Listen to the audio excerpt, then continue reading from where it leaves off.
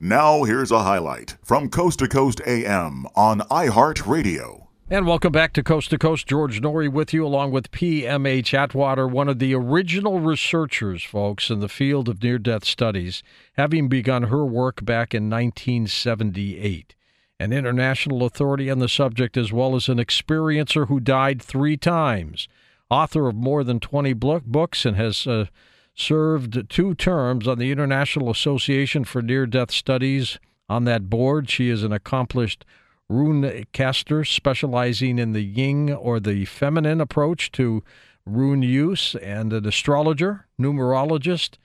And PMH, welcome back, and what a career you've had.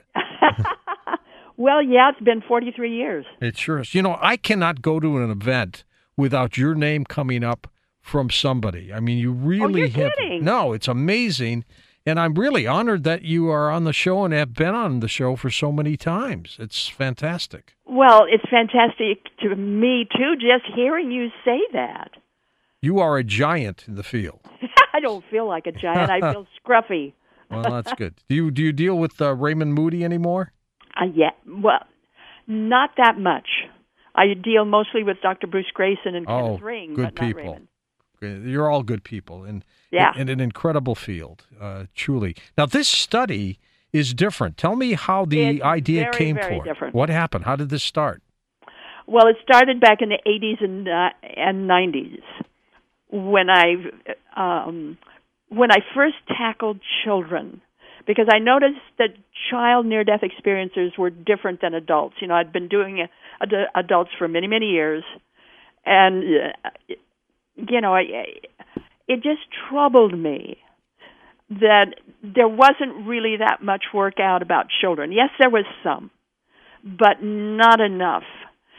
So I did my first study then, mainly with the younger crowd. That is to say, I was interviewing or working with kindergartners up to in their 20s and 30s, and so forward-looking people, the young looking forward. But I found some things that really troubled me, and I couldn't get anybody else interested in doing it. I tried and tried and tried, couldn't get anybody else interested. So finally, after all these years, I decided, okay, enough of this. I'm going to go back and do it again, only this time I'm going to go after the older crowd, people in their 50s, 60s, 70s, and 80s who could remember having had and validate having had their near-death experience between birth and the age of 5. And so I asked them a question. I said, you know, did having such an experience at such a young age, did that have any effect on your life overall? So I'm wanting an essay, really. I want to know about the family. I want to know about the children. I want to know, you know, your folks, brothers and sisters, school, sex, growing up, alcohol, sports, dating, going after career, falling in love, getting married, having children of your own, having grandchildren of your own. I want to know, did that have any effect? And I'll tell you, George, the essays that I got back, and many times I would go back and I would make phone calls, or I would talk to them again, maybe through email, if I had questions about it. But, you know, some of these essays I got were so tear-stained, I could hardly read them. Wow. One man who just retired, so he's in his late 60s. He wrote me a book, I swear, must have been about 40 or 50 pages, complete with photographs of his family as he, you know, grew up, married, and all of this kind of stuff. Because he'd never been able to tell anybody anything, and now finally he could open up. Boy, did he open up. It's a gusher. And they never forget, do they? No. There's no problem with memory. We've already established this with adults. Does a child, PMH, understand what a near-death experience is when this happens to them? No. They don't know what it is, do they? No. They have no idea. And in fact, their biggest puzzle is, what is life? Exactly. Because they're still in the other world, depending, of course, on the age. Now, if it's a birther, if it's a toddler, they're still over there. They're not here. They're still over there. Now, most of these children grew up into adults when you interviewed them for the study, or did you also interview little kids? Well, the first study, yes, I did. The second study, no. So the second study is looking backward. The first study is looking forward. Okay. Nobody else has done this, George. Nobody. No, this is groundbreaking. Yeah, it's absolutely groundbreaking. Nobody has been able to look at the full span of life from the little bitty kid all the way up to grandma and grandpa.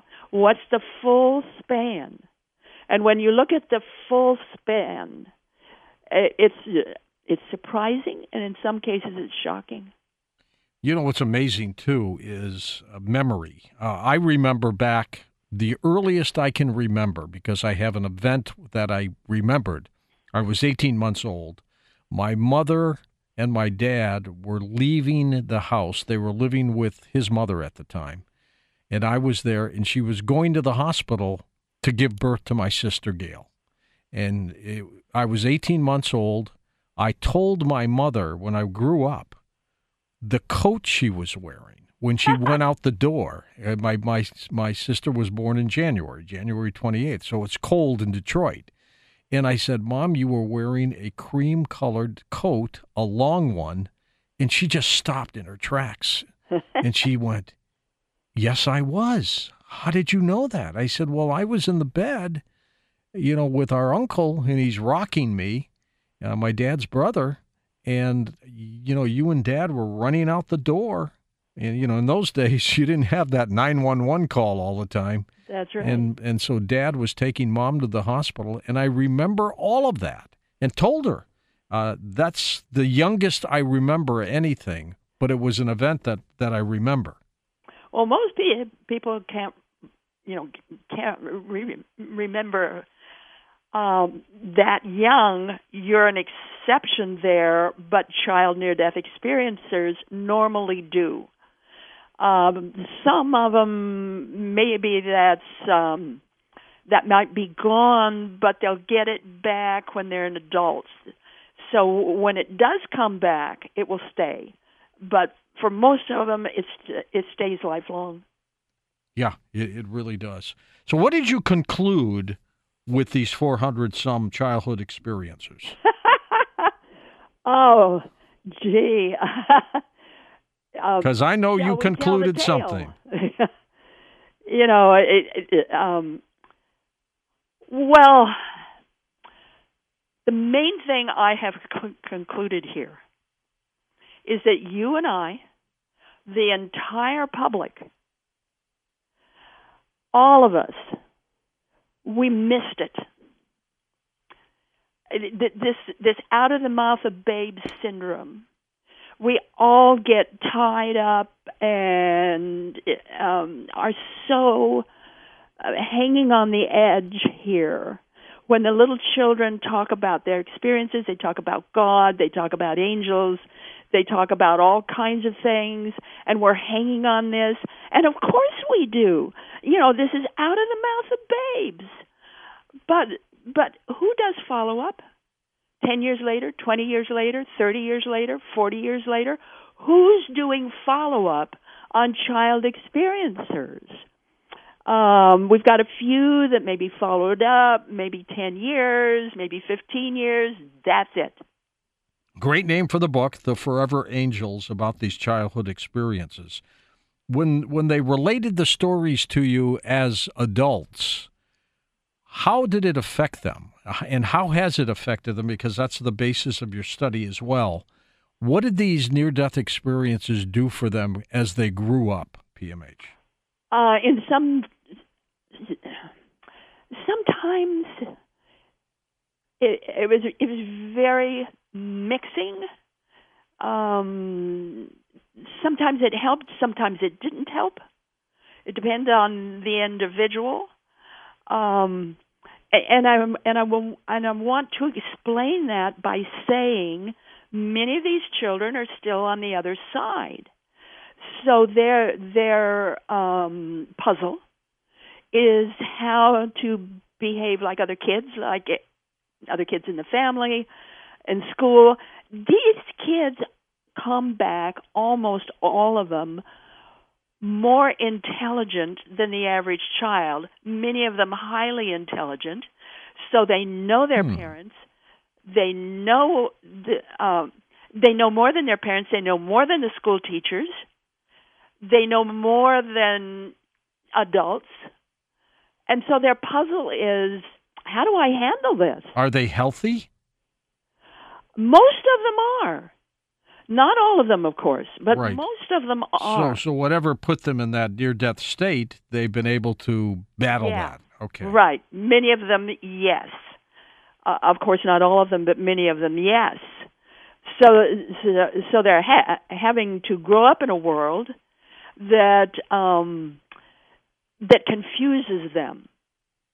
With many of them, it puzzles them because it doesn't match what they know. It can be extremely confusing. Let me get an example. Yeah, drawn to and highly proficient in math, science, and history. You wouldn't think they would be drawn to that, but they are. Adult experiencers are just the opposite. But with a child, they're more experienced in math, science, and history. 93%. That's huge. Of those nearly Huge. 400 people Now, drawn to that field. Of those 400, what were their general age brackets primarily? You mean when the experience occurred? Or no, when they were telling you the stories or the part of the study. Were they mostly adults at that time? Well, the first study, they were children and young adults. With my second study, all adults, many of them mature adults. Who had these experiences when they were 5, 6, whatever, maybe even babies, right? Right, absolutely. Okay. Yes. What kinds of illnesses got them to put them in that near death sometimes state? hit by lightning, sometimes freezing, drowning.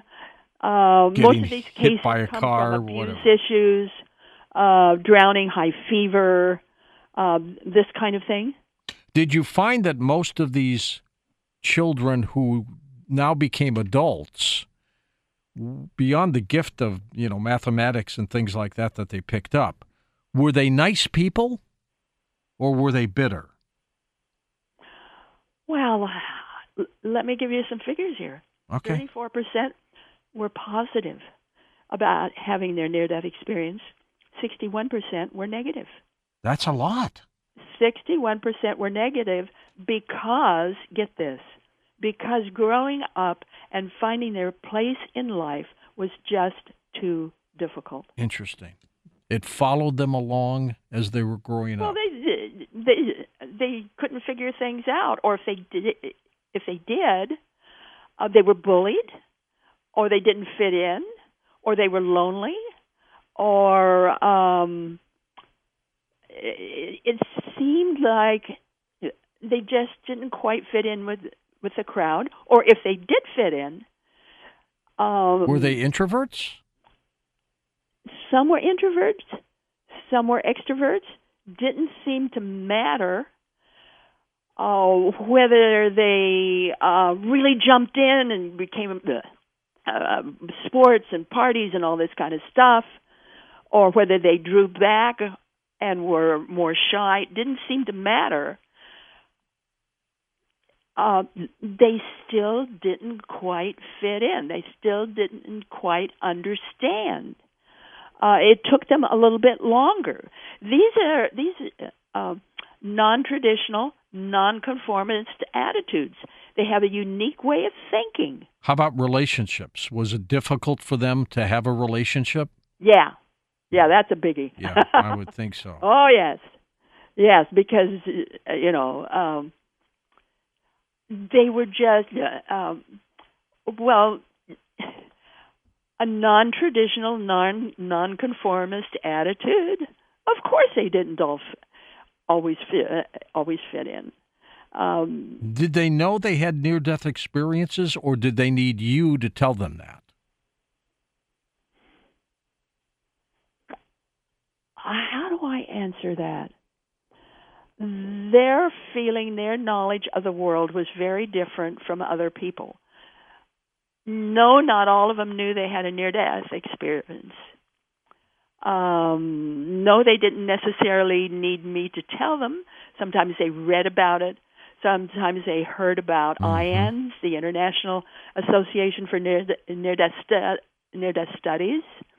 Sometimes they got it in the news, talking to other people, but they didn't necessarily connect the dots.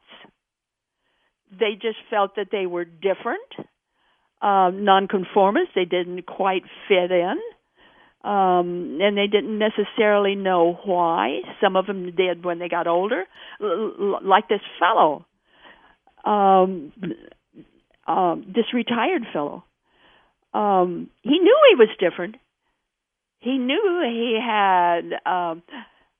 He was very spiritual. He sort of understood the other side. What he didn't understand was this side. Right. How do I be a husband? How do I be a father? How do I grow up as a man? He couldn't fit in, could he? It was very difficult for him to. Yes, he fit in. But it was kind of lonely, kind of different. He couldn't tell anybody. You and I would call it play acting.